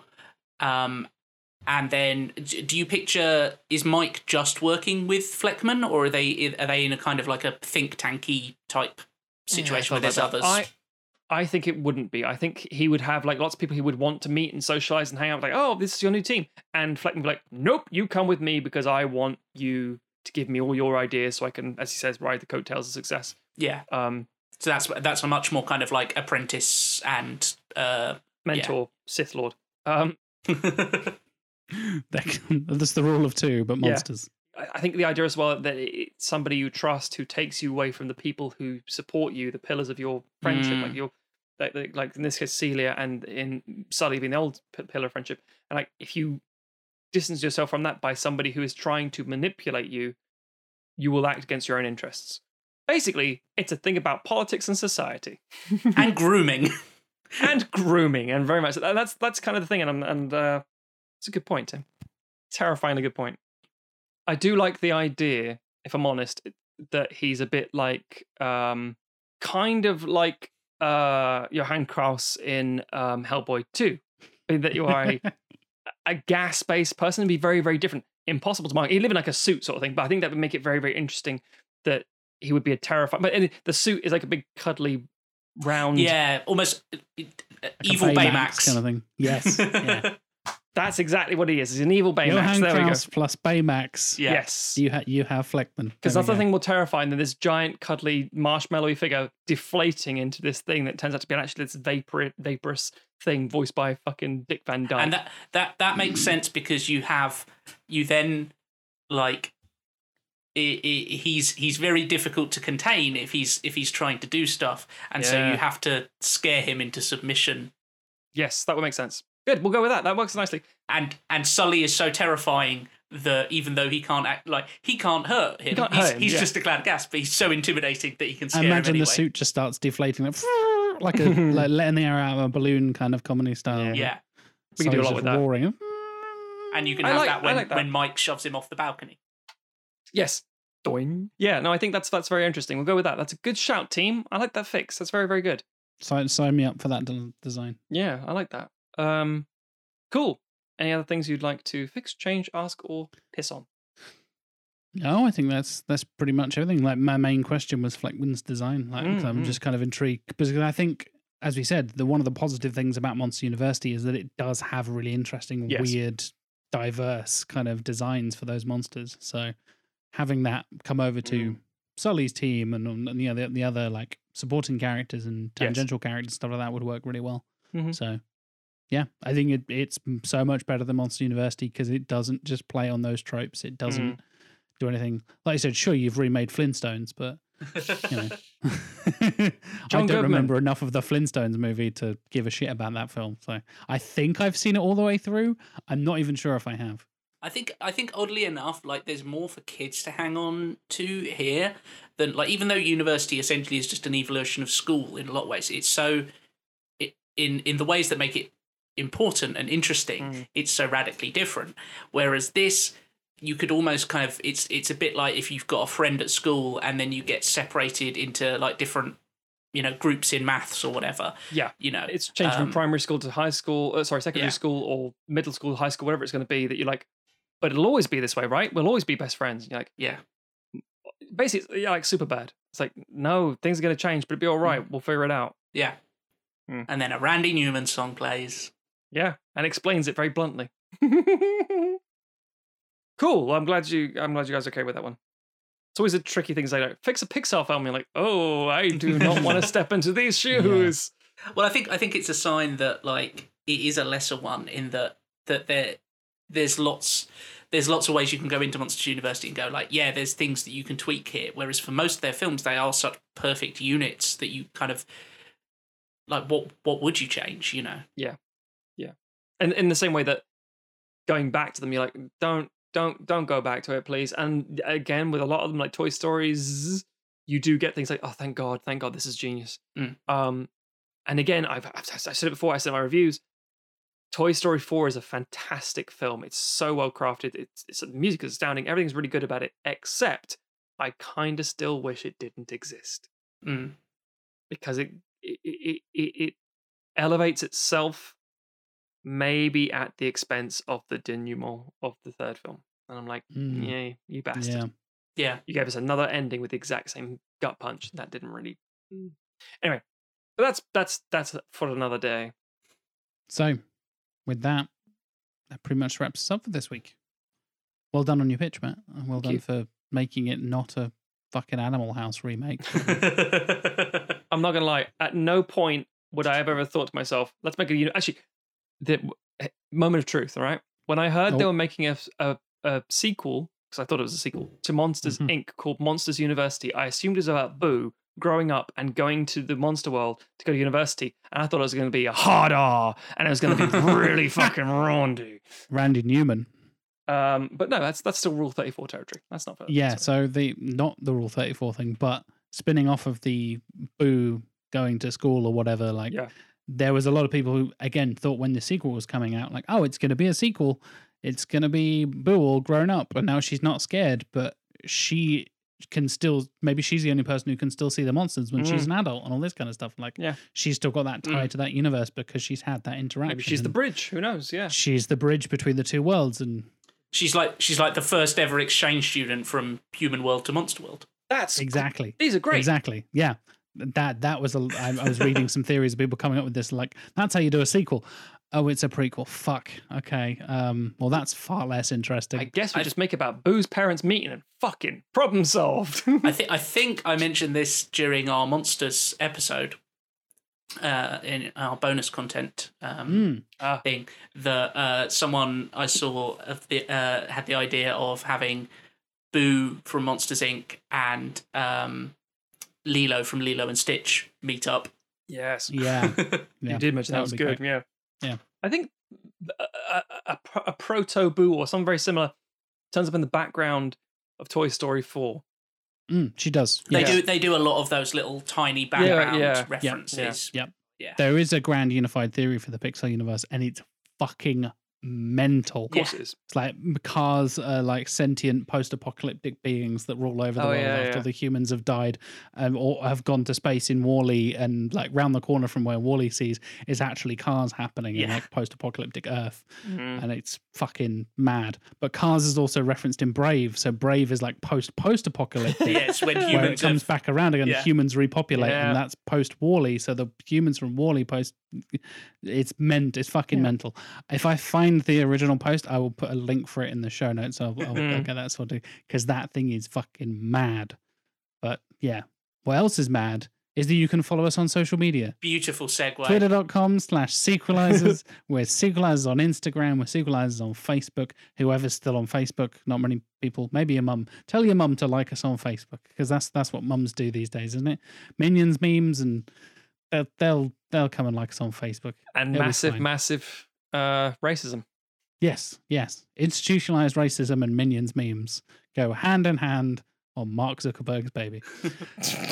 If you're not on Facebook or anything like that, then you can email us, sequelizers@gmail.com, if you have longer feedback, if you have any other pitch ideas, any questions you want to ask us for future Q&A episodes, all that kind of stuff, send it through to our email. And if you want to contact me directly, I'm JLW Chambers on pretty much everything. Don't come to me on Facebook. Don't use Facebook. Oh, is it Rule 34? No, rule34.net, I think it is, /JLW Chambers. Let's see what happens. Artists get to work. I'm pretty sure you're a character in Super Happy Kill Time, so that's just a matter of time. There you go. Yeah. Have you got Rule 34 Super Happy Kill Time yet? But probably not. Not that big. I know what I'm doing after we finish recording. Having a wank? Yeah, to that. Absolutely. Speaking of Super Happy Kill Time, Matt, how can people follow you and your exploits on the internet? You can go to the various social media platforms and look for Stogs, STOGHZ. You can alternatively go to theredrighthand.co.uk, read my reviews. I do have a review for Monsters University. Don't know if it's aged very well. I don't really care. You can also go to cheesemint.com, see the things I make. You could send us a picture of what you think Fleckman looks like if you like. I'm sure we'd love to see your doodles. Definitely. Yeah, if you have some doodles, we do have some artistic listeners out there. And I know we do. Yeah, feel free to. That'd be awesome. Tim. Hello. Hey, what up? So you went to university for monsters and learned how to be a scary person. How can people contact you to find out the best way to... If you'd like to find out how I terrify children... That's it. You can follow me on trivia_lad on Twitter, is where I will mostly hang out and share news and link to anything interesting that I've got going on. And you can also come and hang out with me and Jack and Matt and other lovely listeners on our Discord, which if you go to our Twitter page or our various other places, we have that pinned. It's a nice little community we've got going on there, talking about the show, talking about films, and talking about a whole bunch of other stuff. Really lovely group of people, very welcoming. True. And not at all crazy. If you have the fiscal capability, because I know it's very, very hard for people right now. I mean, we're all affected, obviously, so we genuinely get it. But if you are able to throw some of that dollar down, it is very, very helpful for us and for the show, obviously. And you can do that on Patreon, patreon.com/sequelizers. And we like to think we give some stuff back to you guys. It's not just a case of, give us some money, you fucking bastards. It's a case of, give us some money, you fucking bastards, and we'll give you some lovely things. We recently did a video to sort of just showcase some of that stuff. It started as about outtakes. It's now gone to, we record entire 2-hour-long episodes as well as stuff. And like mini game shows and shit. All kinds of crazy shit. And commentaries when things go back to normal. It's a host of stuff, basically. It's more of the show you hopefully love, as well as discounts on merch and all that cool, lovely stuff. And the very higher tiers, you get to influence the show itself and pick what we fix, basically. So yeah, patreon.com/sequelizers. Feel free to have a look and see if there's anything that takes your fancy. And all the links for all that stuff, Discord, fucking Patreon, everything on there. And, of course, our shop where you can pick up our lovely t-shirts and posters. You can go to sequelizers.com. All the links are there. You got all of our potential podcast places. You got your Spotify links. You got your RSS feed links. All your social media links. It's the hub for everything Sequelizers. But if you even want weird little descriptions and photos of our faces in case you don't know what we look like, there's even About Us section on there where you can look at us and learn about what we do outside of Sequelizers. So the website sequelizers.com is the place to go for everything Sequelizers, funnily enough. True. And with that, the last thing we need to do is thank our lovely executive producers. Speaking of Patreon, I'd like to say a big thank you to Mr. Jonathan Firth Clark, golf clap time, Mr. Mike Salvia, and of course, last but not least, Stuart Main. Thank you very much for your support, guys. We appreciate it. I hope you appreciate the golf claps. When we started that tradition, it was a case of like, what do we do? And we all panicked and went, yeah. It's brilliant. We're very British. Because at the end of the day, if we'd been clapping properly, it would peak the audio and we're like, fuck. Exactly, yeah. Podcast golf claps. That's what we need. Genius. Love it. So on that note, we will see you next week for some more Prequelizers. Thank you very much for listening, everybody. Put that thing back where it came from, so help me. So help me.